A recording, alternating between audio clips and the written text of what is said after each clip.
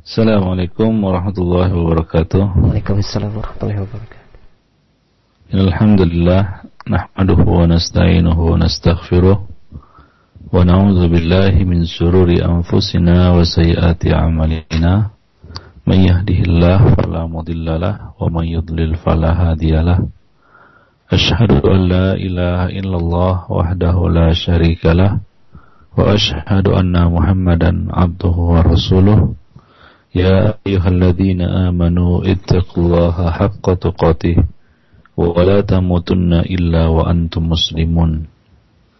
Amma ba'du fa inna ahsanal kalami kalamullah wa khairal hadi hadi Muhammadin sallallahu alaihi wasallam wa syarrul umur muhdatsatuha wa kullu muhdatsatin bid'ah wa kullu bid'atin dhalalah wa kullu dhalalatin finnar.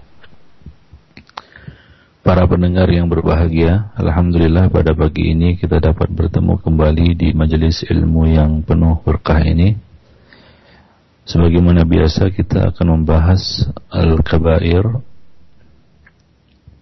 Pada pertemuan terakhir kita telah membahas Al-Kabiratu At-Tasi'atu Wal-Arba'un, dosa besar yang ke-49, yaitu memukul-mukul wajah, menjerit-jerit, merobek-robek baju, menggunduli kepala, bersumpah serapah, meratap-ratap dikala tertimpa musibah atau mengalami musibah.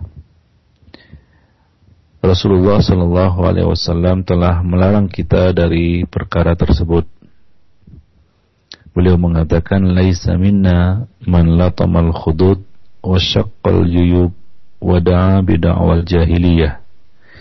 Bukan termasuk golongan kami orang yang menampar-nampar pipi, merobek-robek baju, dan menyeru dengan seruan-seruan jahiliyah, ratapan-ratapan jahiliyah, yaitu dikala tertimpa musibah. Ini adalah satu perkara yang dilarang di dalam Islam, yaitu memukul-mukul wajah, menjerit-jerit, ya, meratap-ratap ketika tertimpa musibah, seperti musibah kematian, ya, yang biasa dilakukan oleh keluarga si mayit. Mereka menjerit-jerit, mereka meraung-raung, meratap-ratap, ya, meratapi kepergian orang yang mereka kasihi. Nah, itu termasuk perkara jahiliyah yang Rasulullah sallallahu alaihi wasallam larang darinya. Perkara ini sudah kita bahas pada pertemuan yang lalu, dan insyaallah pada pagi ini kita akan lanjutkan pembahasan tentang bab tersebut berkaitan dengan ta'ziyah yang diberikan kepada kita untuk meringankan beban, ya, saudara kita yang tertimpa musibah adalah menyampaikan kata-kata ta'ziyah. Menyampaikan kata-kata ta'ziyah, yaitu berupa hiburan, ya, menguatkan kesabaran saudara kita, sahabat kita yang tertimpa musibah. Itulah yang dianjurkan dan disyariatkan oleh Allah dan Rasulnya. Wa'lam rahimahullah anna ta'ziyah hiya at-tasabbur. Tahu, ya, Allah subhanahu wa ta'ala rahmati kita semua, bahwa ta'ziyah itu adalah at-tasabbur ataupun at-tasbir, yaitu menganjurkan untuk bersabar, ya, menganjurkan anjuran untuk bersabar. Wa dzikru ma yusli sahibal mayyit wa yukhafif huznahu wa yawin musibatahu. Menyampaikan, mengucapkan kata-kata yang menghibur, mengurangi kesedihan dan meringankan musibah dari keluarga si mayyit. Ta'ziyah ini hukumnya sunnah, wahiyya mustahabbah, li'annaha mustamilah 'alal amri bil ma'ruf wan nahyi 'anil munkar. Ta'ziyah ini hukumnya sunnah, disunahkan, ya, kepada kaum muslimin untuk menyampaikan ta'ziyah kepada orang yang tertimpa musibah, saudaranya yang tertimpa musibah. Di dalam takziah ini terkandung amar ma'ruf nahi munkar. Dan itu masuk dalam firman Allah Subhanahu wa taala, wa ta'awanu 'alal birri wat taqwa. Dan tolonglah kamu dalam mengerjakan kebaikan dan takwa. Wa hadza ma min ahsani ma yastadillu fi ta'ziyah. Dan ayat ini adalah dalil yang paling baik dalam perkara takziah ini. Ada beberapa hadis yang disebutkan kepada Nabi sallallahu alaihi wasallam di dalam bab takziah, namun tidak sahih, seperti misalnya hadis yang diriwayatkan oleh Abdullah bin Mas'ud bahwa Rasulullah mengatakan, man azzaz musaban falahu mithlu ajrihi, barang siapa bertakziah kepada orang yang ditimpa musibah, maka ia akan mendapat pahala seperti yang didapat orang itu. Hadis ini dhaif. Hadis ini dhaif diriwayatkan oleh Imam Tirmidzi, Ibnu Majah, akan tapi hadisnya dhaif, dhaif Albani di dalam kitab Al-Iqra dan di dalam kitab dhaif Al-Jami' di dhaif Sunan Tirmidzi. Demikian juga Abu Burdah Al-Aslami radhiyallahu anhu meriwayatkan bahwa kepada Fatimah Rasulullah sallallahu alaihi wasallam bahwa Rasulullah pernah bersabda, man azza thaqla usiya urdan fil jannah, barang siapa bertakziah kepada orang yang kesusahan akan diberikan kepadanya mantel di dalam surga. Hadis ini juga dhaif, ya, didhaifkan Syekh Al-Albani di dalam Dhaif Al-Jami' dalam Wa dan dalam buku beliau yang lainnya. Ada beberapa hadis yang dinisbatkan kepada Nabi di dalam bab ini, tapi hadis itu dhaif. Dan dalil yang paling baik dalam perkara takziah ini adalah firman Allah Subhanahu wa taala, wa ta'awanu 'alal birri wat taqwa. Dan menolonglah kamu dalam mengerjakan kebaikan dan takwa. Perlu diketahui pula bahwa takziah ini disunnahkan baik sebelum ataupun seusai prosesi pemakaman. Yaitu takziah boleh disampaikan sebelum jenazah dikuburkan maupun sesudah jenazah dikuburkan. Para ulama mazhab Syafi'i berpendapat, para ulama mazhab Syafi'i berpendapat, min hini yamutul mayyit wa tabqa ba'da dafni ila 3 ayyam. Waktunya adalah sejak meninggalnya seseorang sampai 3 hari sesudah pemakaman. Sebagian ulama berpendapat bahwa makruh hukumnya bertakziah jika sudah lewat 3 hari. Sebab tujuan dari takziah adalah menenangkan hati orang yang ditimpa musibah. Dan biasanya hati seseorang itu akan tenang setelah lewat 3 hari. Karena itu tidak perlu diingatkan akan kesedihannya, dengan didatangi untuk bertakziah. Karena tasdidul husni juga tidak dibolehkan di dalam Islam, yaitu mengulang-ulang kesedihan, memperbaharui kesedihan sebagaimana yang kita bahas, itu juga tidak dibolehkan. Abul Abbas, salah seorang ulama mazhab Syafi'i, berpendapat mengapa melakukan takziah sudah lewat 3 hari. Bahkan takziah itu berlaku untuk selamanya meski masa telah berlalu. Jadi pendapat Abul Abbas ini bahwa takziah itu boleh dilakukan lebih dari 3 hari, walaupun tolak zaman, wa in tolak zaman. Nah, demikian. Ini pendapat Abul Abbas. Al-Imam An-Nawawi rahimahullah mengatakan, wal muqtar anna la tuf'al ba'da 3 ayamin illa fi surataini istasnahuma ashabuna. Al-Imam An-Nawawi mengatakan pendapat yang tepat adalah bahwa takziah itu tidaklah dilakukan setelah lewat 3 hari, kecuali dalam 2 keadaan yang dikecualikan, seperti yang disebutkan oleh para ulama mazhab Syafi'i. Wahuma, apabila orang yang akan ditakziahi atau orang yang ditimpa musibah tidak ada, belum datang pada waktu pemakaman, dan baru datang sudah lewat 3 hari. takziah setelah pemakaman itu lebih utama daripada sebelumnya. Takziah setelah pemakaman itu lebih utama daripada sebelumnya. Nah, demikian. Itu kata beliau. Ya, jadi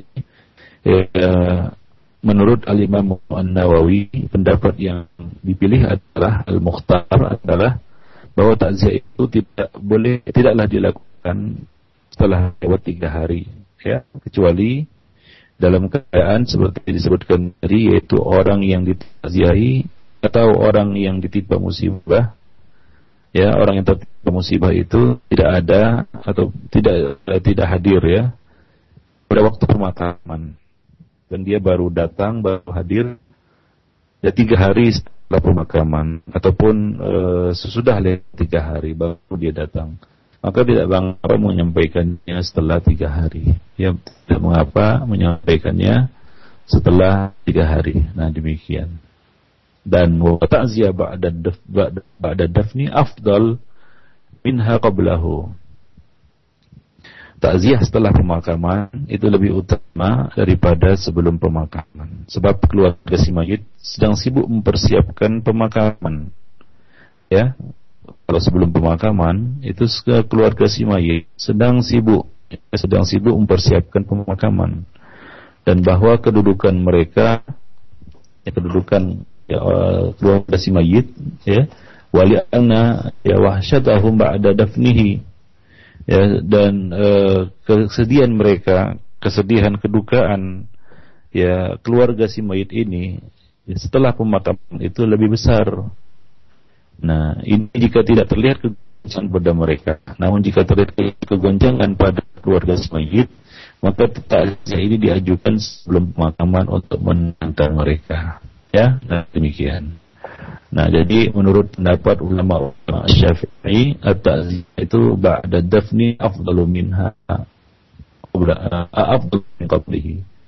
Ya, ta'ziyah sesudah pemakaman itu lebih utama daripada sebelum pemakaman. Alasannya karena keluarga si mayit sedang sibuk mempersiapkan pemakaman jenazah, dan juga karena kesedihan mereka baru muncul biasanya setelah pemakaman. Itu lebih besar kesedihan itu muncul setelah pemakaman. Nah, ini jika tidak terlihat pada mereka kegoncangan, idza yurmin hubdaan. Namun jika terlihat fa'in ra'ahu, ya, bima at-ta'ziyah lisinahu. Jika terlihat kegoncangan pada ahli musibah, pada keluarga yang ditimpa musibah, maka ya boleh diajukan ya ini disampaikan sebelum pemakaman, ya, untuk menenangkan mereka. Wallahu a'lam bishawab. Wa yukrahu julus li ta'ziyah. Ada dimakruhkan, ya, untuk duduk berkumpul adalah sesuatu yang makruh. Ya, jika keluarga mayit berkumpul dalam satu rumah supaya didatangi oleh orang-orang yang hendak bertakziah, ya, julus li ta'ziyah, duduk di tempat keluarga yang ditimpa musibah, itu rumah yang berduka, ya, untuk bertakziah. Yang yazdami ahlul baiti fi baitil yaqdahum man bertakziah, yaitu keluarga mayit berkumpul dalam suatu rumah agar didatangi oleh orang-orang yang hendak bertakziah.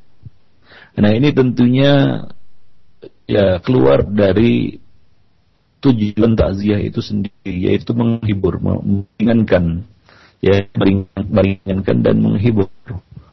Oleh sebab itu, ya, makruhkan untuk berkumpul di tempat takziah, di tempat di rumah duka atau di tempat, ya, kemalangan tersebut. Ya, dan itu tentunya keluar dari tujuan takziah yang banyak dilakukan oleh kebanyakan manusia pada hari ini.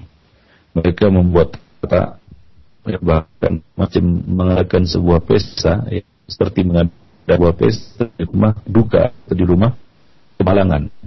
Nah, ini tentunya ikhwan fillah azanillahu wa iyyakum jami'an,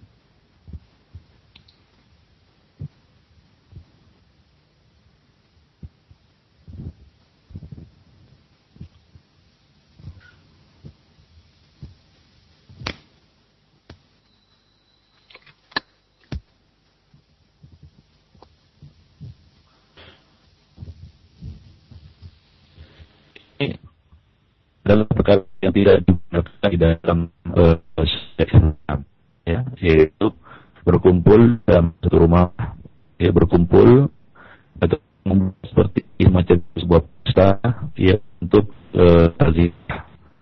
Nah, demikian jenazah Allah wa jami'. Jadi takziah ini bisa disampaikan di mana saja. Takziah ini bisa disampaikan di pendengar Radio Roja dimanapun Anda berada, kami mohon maaf yang sebesar-besarnya. Koneksi kami dengan Al-Ustaz Abu Ihsan yang berada di Medan terputus. Kami mohon maaf yang sebesar-besarnya. Dan insya Allah setelah beberapa jeda berikut ini akan kita usahakan kembali untuk menghubungi beliau yang berada di kota Medan.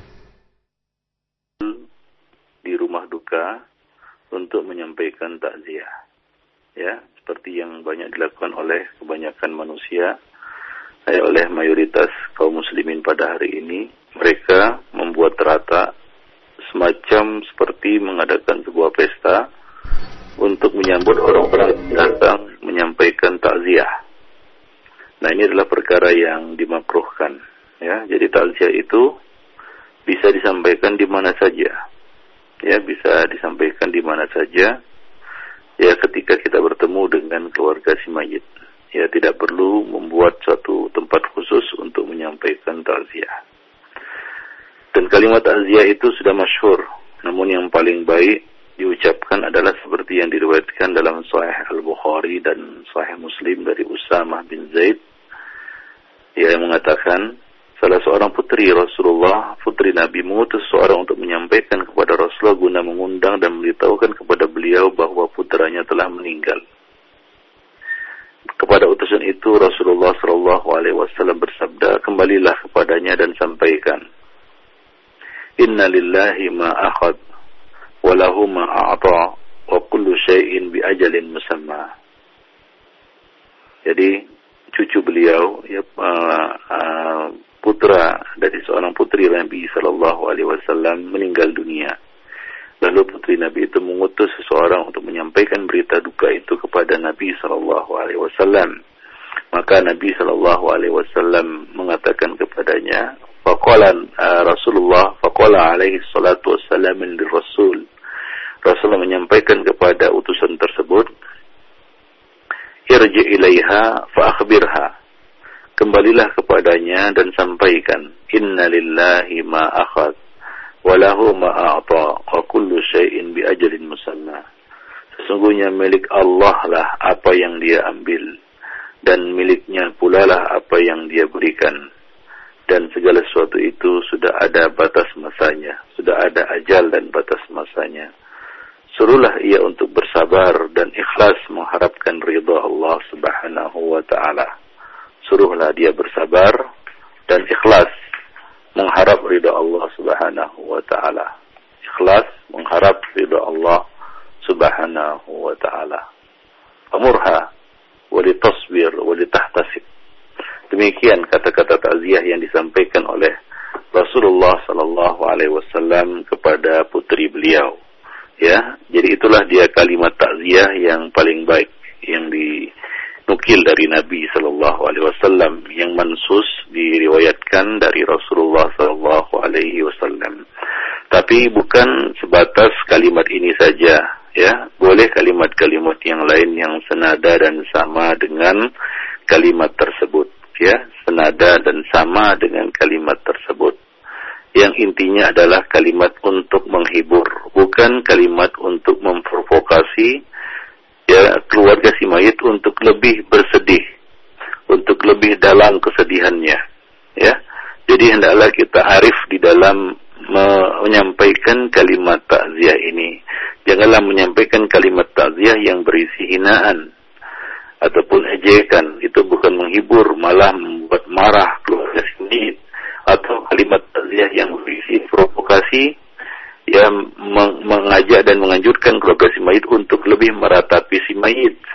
Namun kalimat takziah itu adalah kalimat hiburan, perintah untuk bersabar, ya, atasbir, perintah untuk bersabar dan mengharap pahala dari Allah Subhanahu wa ta'ala. Kalimat hiburan yang bisa menenangkan hati keluarga yang tertimpa musibah, Ya, seperti yang diajarkan oleh Rasulullah sallallahu alaihi wasallam tadi, inna lillahi ma akhadh wa lahu ma a'ta wa kullu syai'in bi ajalin musamma wa kullu syai'in bi ajalin musamma wa tasbir wal tahtasib.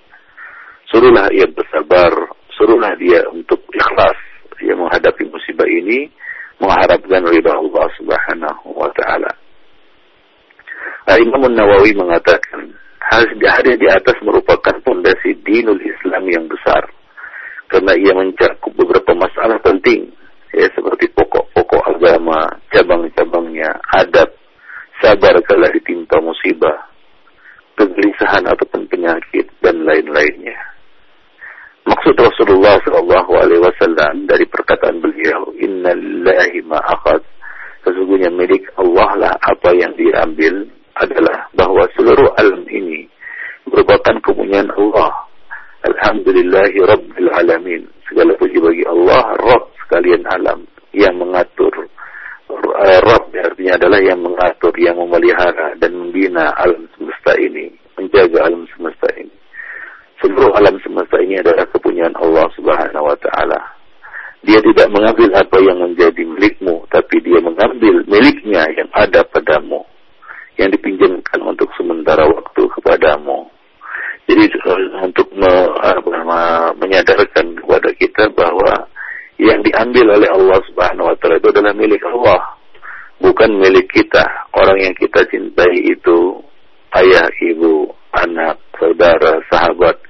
Yang kita cintai, yang diambil, diwafatkan oleh Allah Subhanahu wa taala itu adalah milik Allah, yang dipinjamkan sementara waktu kepada kita, dan Allah Subhanahu wa taala telah menetapkan batas waktu baginya, dan apabila tiba batas waktu itu Allah akan mengambil miliknya.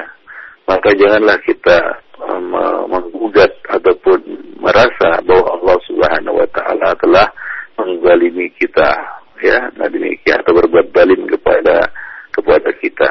Jadi itu adalah milik Allah dan merupakan hak Allah untuk mengambilnya kapan saja. Dan maksud dari sabda Nabi sallallahu alaihi wasallam, walahu ma'ata, dan miliknya pula apa yang dia berikan, yaitu bahwa apa-apa yang diberikan oleh Allah Subhanahu wa taala kepadamu itu tidak keluar dari kepemilikannya. Ya, kita dan orang yang kita kasihi itu adalah milik Allah Subhanahu wa taala. Artinya masih tetap menjadi milik Allah, walaupun ya benda itu berada di tangan kita, namun hakikatnya dia adalah milik Allah. Dia berhak untuk melakukan apa saja terhadapnya, ya, sesuai dengan kehendaknya. Nah demikian. Kemudian sabda Nabi sallallahu alaihi wasallam, wa kullu syai'in bi ajalin musamma, dan segala sesuatu itu telah ada batas masanya. Maksudnya adalah hendaknya kamu tidak terguncang, ya, tidak terlalu bersedih, sebab sesungguhnya jika ada orang yang diambil nyawanya, berarti memang sudah tiba batas waktu baginya, dan ajal tidak dapat ditunda dan atau diajukan. La yastaqdimuna sa'atan wa la yastakhirun, tidak dapat dipercepat dan tidak pula dapat diperlambat. Nah, itulah dia batas waktu yang telah ditentukan baginya. Maka hendaklah kita terima apa yang menjadi keputusan Allah Subhanahu wa taala itu dengan lapang dada, ya. Hendaknya kita bersabar dan mengikhlaskan kepergiannya. Nah, jika kita sudah mengerti tentang semua ini, ya, maka tidak ada jalan di hadapan kita melainkan kita bersabar. Bersabarlah dan ikhlaskanlah.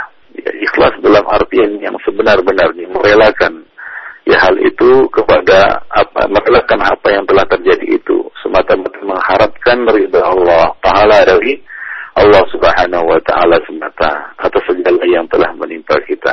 Demikian ikhwan fillah rahimani wa rahimakumullah jami'an. Muawiyah bin Iyas meriwayatkan sebuah hadis dari ayahnya. Dia berkata, Nabi sallallahu alaihi wasallam merasa kehilangan salah seorang sahabat beliau. Beliau pun menanyakannya. Para sahabat menjawab, wahai Rasulullah, anaknya yang pernah Anda lihat meninggal dunia. Kemudian Nabi sallallahu alaihi wasallam pergi menemui orang tersebut, sahabat tersebut, dan menanyakan keadaan anaknya. Orang itu menjawab bahwa putranya sudah meninggal dunia. Sahabat itu menjawab bahwa putranya sudah meninggal dunia.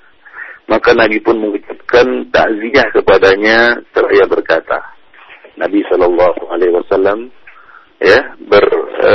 mendatanginya, berkata kepadanya, mengucapkan takziah kepadanya seraya mengatakan, ya fulan, ayyuma kana ahabu ilaika anta matta' bihi umurka aw la ta'ti ghadan baban min abwabil jannah illa wajadtahu qad sabaqaka ilaih yaftahu lak. Wahai fulan, kata beliau, mana yang lebih kamu sukai? Engkau bersenang-senang dengan anakmu itu sepanjang hidupmu, atau engkau mendatangi salah satu pintu surga kelak, sedangkan anakmu mendahuluimu untuk membukakan pintu surga bagimu. Maka sahabat itu menjawab, wahai Nabi Allah, yang aku sukai adalah dia mendahuluiku ke pintu surga dan membukakannya untukku. Itu lebih saya sukai. Maka Rasulullah Sallallahu Alaihi Wasallam pun mengatakan kepadanya, fadzalika lak, kamu akan mendapatkan itu. Kemudian seorang bertanya, wahai Rasulullah, apakah itu khusus untuknya ataukah untuk seluruh kaum muslimin? Maka Rasulullah Sallallahu Alaihi Wasallam mengatakan, balil muslimina ammah, bahkan ini untuk seluruh kaum muslimin. Nah demikian, itu salah satu contoh kata-kata takziah yang disampaikan oleh Rasulullah Sallallahu Alaihi Wasallam kepada sahabat-sahabat beliau. Jadi beliau menghiburnya dengan mengatakan kepadanya, wahai fulan, mana yang lebih kamu sukai? Engkau bersenang-senang dengan anakmu itu sepanjang hidupmu, atau engkau mendatangi salah satu pintu surga, sedangkan anakmu mendahuluimu dan bukakan pintu surga itu untukmu? Ya tentu saja ini satu pilihan yang sudah pasti jawabannya. Tentunya dia ingin anaknya itu mendahului dia, lebih dulu wafat darinya, dan membukakan pintu surga untuknya di akhirat kelak. Anaknya mendahuluinya ke surga dan membukakan baginya pintu surga baginya. Tentu saja ini yang akan menjadi pilihannya. Nah, tentunya ini akan meringankan bebannya ketika ia tertimpa musibah kehilangan anaknya yang dikasihinya. Nah, demikian yang khonifidina azani Allah wa iyyakum jami'an. Itu salah satu contoh bagaimana Rasulullah Sallallahu Alaihi Wasallam menghibur para sahabat ketika mereka tertimpa musibah. Nah, demikian agar mereka tidak terlalu terpukul dan terguncang dengan musibah yang mereka alami. Abu Musa al-Ash'ari meriwayatkan suatu hari Rasulullah Sallallahu Alaihi Wasallam pergi ke Baqi, perkuburan Baqi, yaitu perkuburan kaum muslimin di Madinah. Beliau mendatangi seorang wanita yang sedang berlutut di depan sebuah nisan sambil menangis. Maka beliau bersabda, ya amatallah, ittaqillah wasbiri, wahai hamba Allah, bertakwalah kepada Allah dan bersabarlah. Namun wanita itu menjawab, wahai hamba Allah, saya baru saja kehilangan anak. Maka beliau berkata lagi, wahai hamba Allah, ittaqillah wasbiri, wahai hamba Allah, bertakwalah kepada Allah dan bersabarlah. Wanita itu menjawab lagi, wahai hamba Allah, jika anda tertimpa musibah, pastilah anda memaklumiku. Rasulullah berkata lagi, wahai hamba Allah, bertakwalah kepada Allah dan bersabarlah. Ittaqillah wasbiri. Wanita itu menjawab, wahai hamba Allah, nasihat anda sudah saya dengar, sekarang pergilah. Maka Rasulullah Sallallahu Alaihi Wasallam pun meninggalkan wanita itu. Nah, kejadian itu dilihat oleh seorang laki-laki, maka ia pun mendekati wanita itu dan bertanya, apa yang barusan dikatakan oleh laki-laki itu? Wanita itu pun menceritakan apa saja yang diucapkan oleh laki-laki tadi dan apa juga yang menjadi jawabannya. Maka orang itu bertanya, apakah kamu mengenal orang itu? Laki-laki itu. Perempuan itu menjawab, demi Allah tidak. Maka orang itu mengatakan, celaka kamu. Orang tadi itu adalah Rasulullah. Laki-laki tadi itu adalah Rasulullah Sallallahu Alaihi Wasallam. Maka wanita itu pun bersegera mengejar Rasulullah Sallallahu Alaihi Wasallam. Bersegera mengejar Rasulullah dan berkata, wahai Rasulullah, asbir. Wahai Rasulullah, sekarang aku bersabar. Sekarang aku bersabar. Maka Rasulullah SAW mengatakan, innamas sabru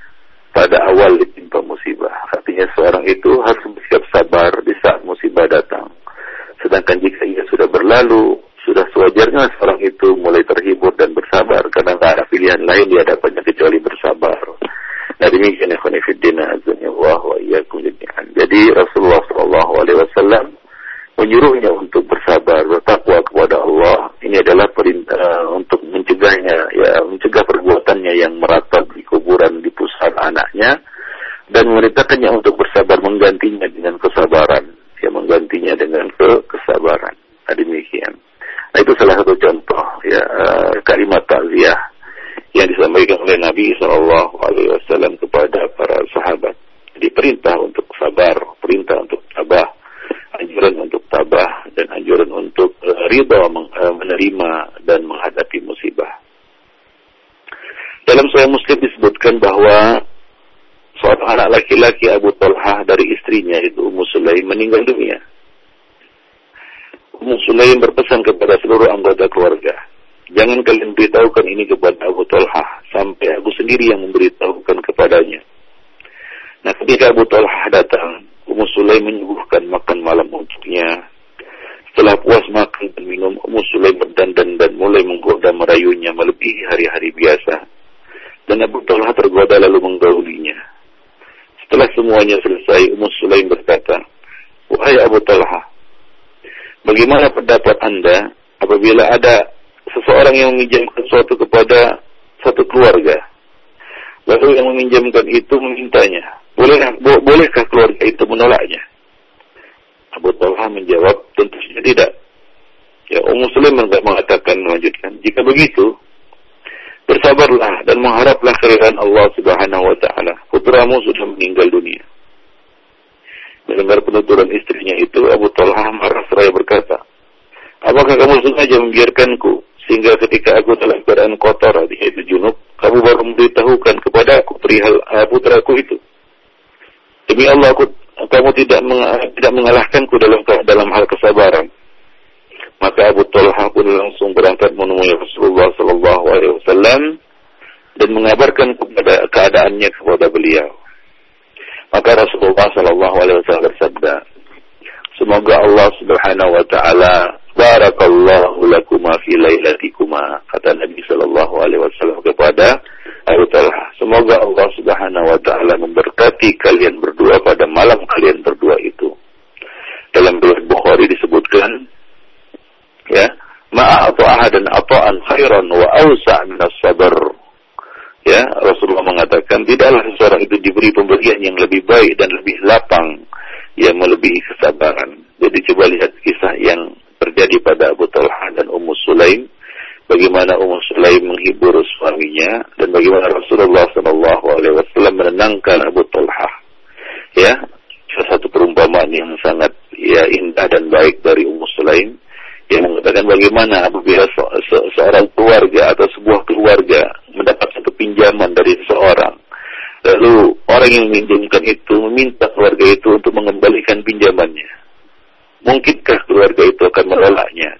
Ya, jawabannya tentu saja tidak. Nah, demikianlah ya, satu keluarga dipinjamkan seorang anak oleh Allah Subhanahu wa taala dan Allah Subhanahu wa taala ya berkehendak untuk mengambil kembali pinjamannya. Maka tidak ada alasan bagi kita untuk menahannya, dan tidak ada alasan bagi kita untuk mengatakan tidak, dan tidak ada alasan bagi kita untuk marah kepada orang yang mengambilnya, karena itu merupakan hak dan miliknya. Nah, demikian. Dan coba lihat bagaimana Rasulullah SAW menghibur Abu Talhah, ya, dengan mengatakan kepadanya, semoga Allah memberkati kalian berdua pada malam kalian berdua itu. Nah, demikian ya. Nah, qadarullah, ya, lahir dari hubungan tersebut, hubungan pada malam itu anak keturunan yang diberkahi oleh Allah Subhanahu wa taala. Nah, demikian ikhwan fillah, para pendengar yang berbahagia. Maka dari itu Nabi mengatakan ma'u'tiya ahadan ata'an khairan wa awsa' min as-sabr. Dan tidaklah seorang diberi pemberian yang lebih baik oleh Allah Subhanahu wa taala, ya. Ma'u'tiya ahadun ata'an khairan wa awsa' min as-sabr. Dan tidaklah seorang diberi pemberian yang lebih baik dan lebih lapang, lebih luas, ya, melebihi kesabaran itu. Ali bin Abi Thalib radhiyallahu anhu berkata kepada Ash'az bin Qais, ya, innaka in sabarta imanan wa ihtisaban wa illa salauta kama tasul bahaim. Ali bin Abi Thalib berkata kepada Ash'az bin Qais, siogianya lah, seharusnya lah kamu bersikap sabar dengan penuh keimanan dan mengharapkan pahala dari Allah Subhanahu wa taala. Sebab jika tidak, maka kamu tetap akan melupakannya seperti binatang pun melupakan kepedihan yang dirasakannya. Nah, demikian. Ya, walau bagaimanapun kita akan tetap melupakan kesedihan kita itu, sebagaimana binatang akan melupakan dan mengabaikan kepedihan dan rasa sakit yang dirasakannya. Ya, maka sangat merugi orang yang tidak menghadapinya dengan sabar. Ya, maka Ali bin Abi Thalib mengatakan, jika kamu bersabar dengan penuh keimanan dan mengharapkan pahala dari Allah Subhanahu wa taala, kamu akan mendapatkan kebaikan ya dari musibah yang menimpa. Ya, dari musibah yang menimpa. Adapun jika tidak, maka berbedanya kita dengan binatang yang juga akan melupakan kesedihan yang menimpa mereka, dan kita juga akan melupakan kesedihan yang menimpa kita. Nah, jika itu tidak kita lalui dengan kesabaran, maka merugilah kita. Ikhwani fillah, azani Allah wa iyyakum jami'an. Seorang yang bijak menulis surat kepada seorang laki-laki yang tertimpa musibah. Ia mengatakan di dalam suratnya itu, ya, ia mengatakan di dalam suratnya itu, innaka qad dhahaba minka ma ruzikta bihi. Sesungguhnya Anda telah pergi dari Anda sesuatu yang membuat Anda bersedih. Maka janganlah Anda menambah dengan kepergian sesuatu yang Anda sudah berpaling darinya, yaitu pahala. Wa huwa al-ajr. Ya, jadi telah pergi dari Anda sesuatu yang membuat Anda bersedih. Rezeki yang Allah berikan telah Allah Subhanahu wa taala ambil pergi darimu. Maka janganlah kamu menambah dengan kepergian sesuatu yang Anda sudah berpaling darinya. Ya, itu sudah pergi dari kita. Maka janganlah kita kehilangan yang satu lagi, yaitu kehilangan pahala. Ya, kehilangan pahala. Nah, demikian ikhwan fillah, azani Allah wa iyyakum jami'an. Ya, seorang ahli hikmah lainnya mengatakan orang yang berakal itu akan melakukan sesuatu sejak hari pertama mendapatkan musibah. Sesuatu yang hanya dilakukan oleh orang bodoh setelah lewat 5 hari sejak datangnya musibah. Jadi orang yang bijak adalah orang yang bersabar di awal musibah, dan orang yang bodoh adalah orang yang baru bersabar setelah lewat 5 hari, setelah lewat berhari-hari, atau setelah lewat waktu yang panjang, barulah dia mengatakan aku bersabar. Nah, demikianlah. Jadi kepada segenap kaum muslimin, ya, hendaknya ya bisa ya menyampaikan hiburan ya kepada orang-orang yang tertimpa musibah ini, supaya mereka ringan di dalam menghadapi musibah tersebut. Nah, demikian ikhwan azani Allah wa iyyakum. Dalam takziahnya kepada Ibrahim bin Salamah, Musa bin Mahdi berkata, apakah anak itu menyenangkanmu? Padahal itu ujian dan fitnah. Dan apakah kematiannya menyedihkanmu? Padahal itu keselamatan dan rahmat. Itulah kata-kata takziah yang disampaikan oleh Ibrahim bin Salamah kepada Musa bin Mahdi, takziahnya kepada takziah Musa bin Mahdi kepada Ibrahim bin Salamah. Takziah Musa bin Mahdi kepada Ibrahim bin Salamah. Ia mengatakan, apakah anak itu, anak yang Allah Subhanahu wa taala ambil darimu itu menyenangkanmu? Ya, padahal itu adalah ujian dan fitnah. Anak itu adalah ujian dan fitnah. Dan apakah kematiannya menyedihkanmu, membuat kamu bersedih, padahal itu adalah keselamatan dan rahmat. Seseorang yang bertakziah berkata, sesungguhnya orang yang di akhirat menjadi pahala bagimu itu lebih baik daripada orang yang di dunia menyenangkan dan menggembirakanmu.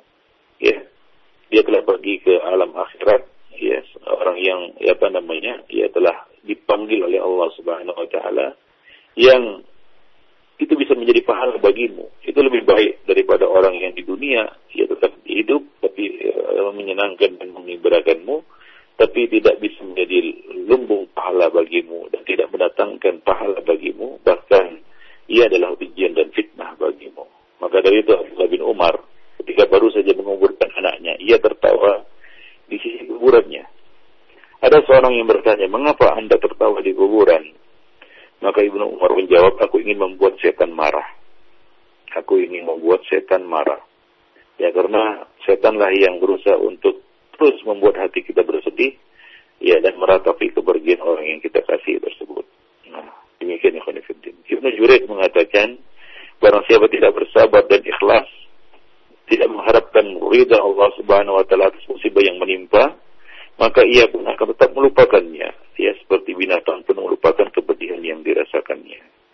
Ya, demikian pula Hamid al-A'raj mengatakan, saya pernah melihat Sa'id bin Jubair memandang dan berkata kepada anaknya, wahai anakku, aku melihat satu celah kebaikan ada padamu. Ia ditanya, apakah itu? Itu kematian. Lalu aku mengharap ridha Allah Subhanahu wa taala dengan kesabaran. Nah, demikian ikhwan fillah. Azanillahu wa iyyakum jami'an. Jadi dahulu ikhwan fillah, ya para salaf, ya mereka menghibur diri mereka dan menghibur saudara-saudara mereka, sahabat-sahabat mereka yang tertimpa musibah. Ya, jadi inilah yang dinamakan dengan takziah. Jadi hakikat takziah itu adalah menyampaikan kata-kata hiburan, perintah anjuran untuk bersabar dan mengharapkan pahala dari Allah Subhanahu wa taala yang kita sampaikan kepada sahabat kita, saudara kita yang tertimpa musibah agar ia tabah dan sabar menjalani musibah yang menimpa dirinya. Nah, demikianlah, dan hukumnya sebagaimana kita katakan tadi ini dianjurkan, mustahab ya bagi kaum muslimin untuk menghibur saudaranya yang tertimpa musibah.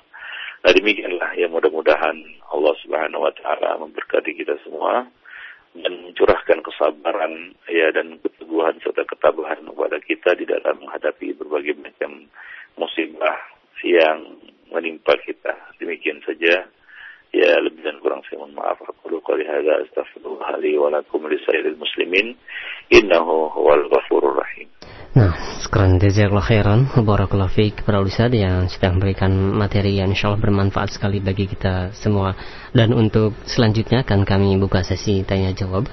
Namun untuk pertanyaan pertama akan kami angkat pertanyaan yang sudah masuk melalui pesan singkat terlebih dahulu, Ustaz. Ada pertanyaan dari Ummu Muhammad di Kalimantan Timur. Assalamualaikum warahmatullahi wabarakatuh. Barakallahu fiik. Ya Ustaz, apakah termasuk mengulang kesedihan jika di saat takziah kita minta diceritakan kepada keluarga si mayit proses si mayit sakit sampai meninggalnya? Syukran jazakallahu khairan. Ya, sebenarnya itu adalah satu perkara yang tidak perlu ditanyakan kepada keluarga si mayit. Itu adalah satu kebiasaan yang sebenarnya tidak pernah kita dapati ataupun tidak pernah kita dapati dari kaum salaf ya. Menanyakan bagaimana prosesi kematiannya, bahkan secara detail, dan itu tentunya akan menambah kesedihan. Itu akan memunculkan kesedihan bagi si mayit, bagi keluarga si mayit, bagi keluarga si mayit.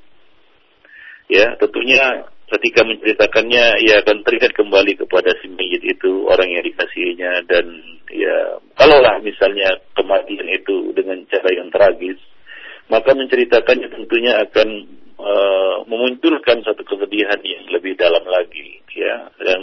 Dan sering kita lihat, sering kita saksikan, ya, keluarga si mayit, ya, menjadi histeris ya ketika dia menceritakan kembali ya ataupun teringat kembali prosesi kematian si mayit ini. Nah, jadi hendaknya tidak perlu ditanya ya, tidak perlu ditanya hal-hal seperti itu ya. Jadi tadi sudah kita sampaikan bahwa takziah itu adalah perintah untuk sabar ya, perintah anjuran kepada keluarga si mayit untuk bersabar atau tasbir ya, seperti yang dicontohkan oleh Nabi sallallahu alaihi wasallam.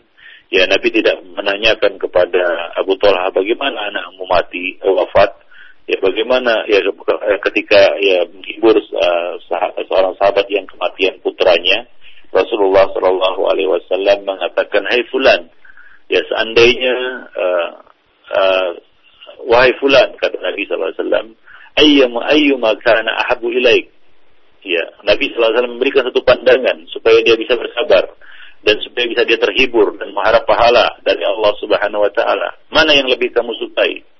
Antamatta bihi umurak, engkau bersenang-senang dengan anakmu itu sepanjang umurmu, aw la ta'ti ghadan baban min abwabil jannah, atau nanti kelak tidaklah kamu mendatangi pintu dari pintu-pintu surga illa wajadtahu qad sabaqaka ilaih, melainkan kamu sudah mendapatinya mendahuluimu. Ya, yaftahu lak, anak itu membukakan pintu surga itu untukmu. Ya, tentu saja ia memilih yang kedua ini. Nah, demikian. Ya, dia tentunya ingin ya anaknya itu membukakan baginya pintu surga untuknya. Nah, demikian. Jadi Nabi SAW tidak bertanya kepadanya bagaimana anakmu wafat, bagaimana, coba ceritakan secara detail.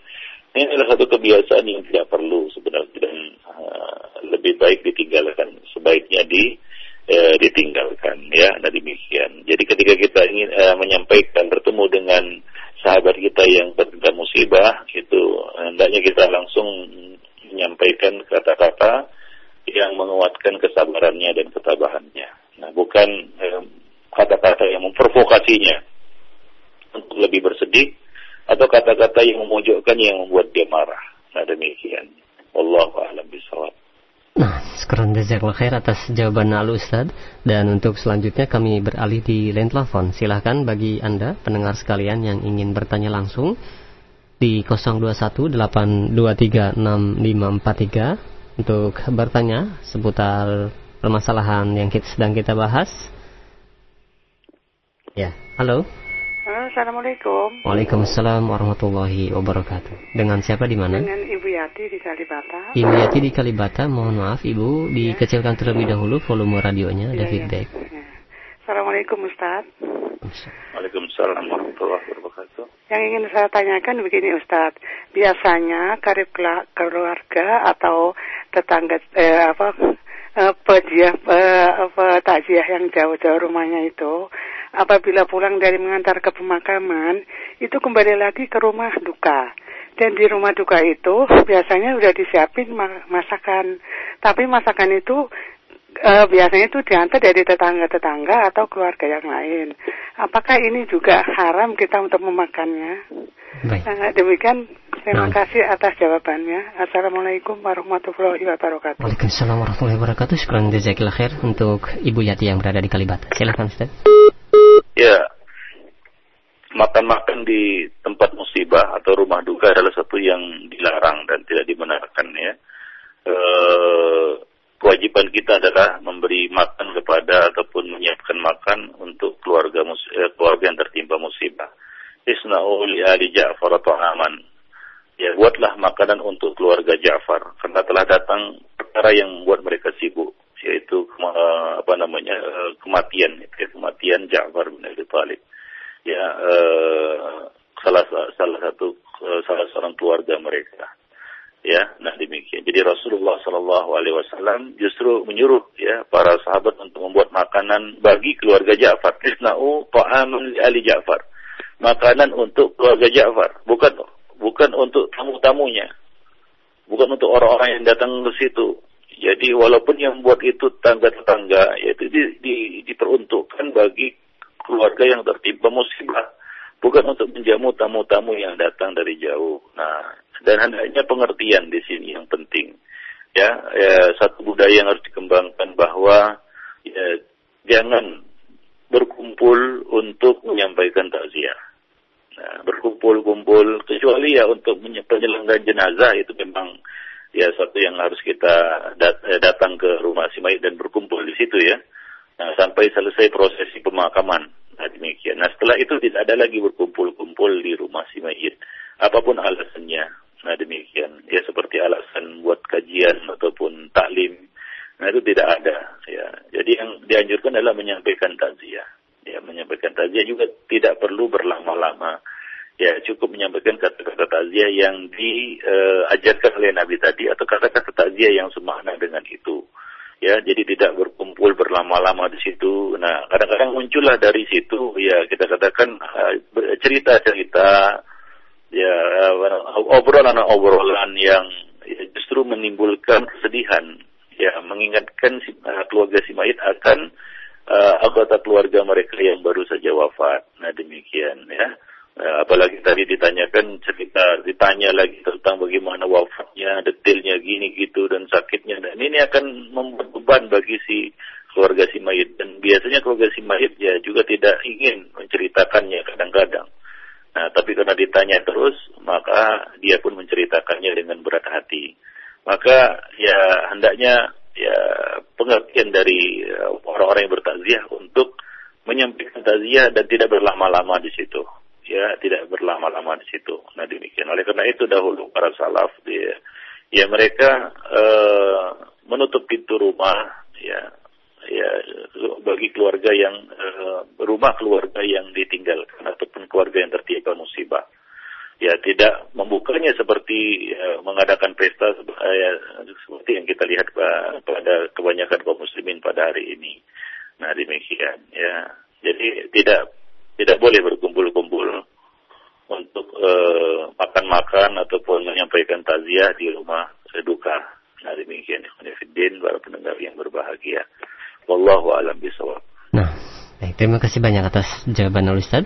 Demikian untuk Ibu Yati yang berada di Kalibata, mudah-mudahan dapat difahami dan pendengar yang lainnya. Dan untuk selanjutnya kami beralih kembali di pesan singkat. Ada 2 pertanyaan senada, di antaranya dari Bapak Supriyono serta dari Ummu Abdul Halim yang berada di Berau, Kalimantan Timur. Yaitu bertanya, barakallahu fiik, ya Ustaz, bolehkah kita bertakziah kepada tetangga kita yang non-muslim? Jika diperbolehkan, adakah atau ucapan atau doa untuk keluarga si mayit non-muslim tersebut? Ya, tidak dianjurkan dan bahkan dilarang ya bertakziah kepada orang kafir. Ya, yang boleh adalah mendatanginya sebelum kematian untuk mendakwahinya kepada Islam. Itu pun untuk mendakwahinya kepada Islam. Seperti yang dilakukan oleh Nabi SAW ketika ada seorang pemuda Yahudi yang sakit, Nabi menjenguknya dan mengajaknya kepada Islam. Lalu pemuda itu melirik ke arah bapaknya dan bapaknya mengatakan, "Ati Abul Qasim." Ya, ikuti apa yang dikatakan oleh Abul Qasim. Maka pemuda ini pun masuk Islam, lalu tak lama kemudian ia meninggal dunia. Nah, demikian. Ya, jadi dibolehkan baginya untuk mendatanginya sebelum kematian, untuk mendakwahkannya kepada Islam. Ya, sebelum dia sekarat, ya, kita datangi untuk mendakwahinya kepada Islam. Namun kalau dia sudah mati, ya tidak ada tidak ada kewajiban kita dan tidak ada anjuran dari syariat juga untuk mentakziahinya ataupun menghadiri jenazahnya ataupun mengikuti prosesi pemakaman jenazahnya. Nah, demikian, wallahu a'lam bishawab. Maka Nabi melarang ya untuk berdiri dan memintakan ampunan ya pada jenazah orang-orang kafir. Wallahu a'lam bishawab. Baik, terima kasih banyak atas jawaban Al-Ustaz. Dan untuk selanjutnya masih di pesan singkat, ada 2 pertanyaan senada kembali dari Ummu Aisyah yang berada di Cikarang serta Ummu Fauzan yang berada di Bogor. Ya Ustaz, apa maksud dari bahwa anak yang meninggal dunia sebelum baligh akan menjadi hijab bagi kedua orang tuanya? Dan saya mendapatkan penjelasan jika orang tua tersebut bersabar ketika anak kita meninggal. Nah, bagaimana halnya apabila di saat meninggal ya kita tidak tahu mengenai hukumnya meratap, kita meratap sejadi-jadinya, apakah akan tetap menjadi hijab akan kita untuk di akhirat nanti dalam api neraka, Ustaz? Ya, ada satu hadis yang diriwayatkan dari Rasulullah SAW tentang hal ini, dan hadisnya sahih ya, tentang siapa saja yang kehilangan orang yang dikasihinya ataupun putranya yang belum baligh, maka itu akan menjadi hijab baginya ya dari api neraka. Ya, barang siapa yang kematian ya anak ya yang belum baligh lalu dia bersabar, maka ya anak itu akan menjadi hijab baginya dari api neraka, sebagaimana juga hadis yang kita sampaikan tadi bahwa anak itu akan membukakan pintu surga baginya ya, dan hadis-hadis yang lainnya. Nah, demikian, itu hadisnya semuanya sahih ya, hadisnya adalah hadis yang sahih. Dan demikian juga hadis yang diriwayatkan dari Abu Ubaidah bahwa Rasulullah mengatakan barang siapa mempunyai 3 orang anak yang belum cukup umur meninggal dunia, maka mereka akan menjadi perisai baginya dari api neraka. Lalu Abu Darda berkata, saya ditinggal mati oleh 2 orang anak. Maka Rasulullah SAW pun bersabda, 2 pun sama. Lalu Ubay bin Ka'ab mengatakan, saya ditinggal oleh seorang anak. Saya ditinggal mati oleh seorang anak. Maka beliau mengatakan 1 pun sama. Tetapi harus bersabar pada awal musibah.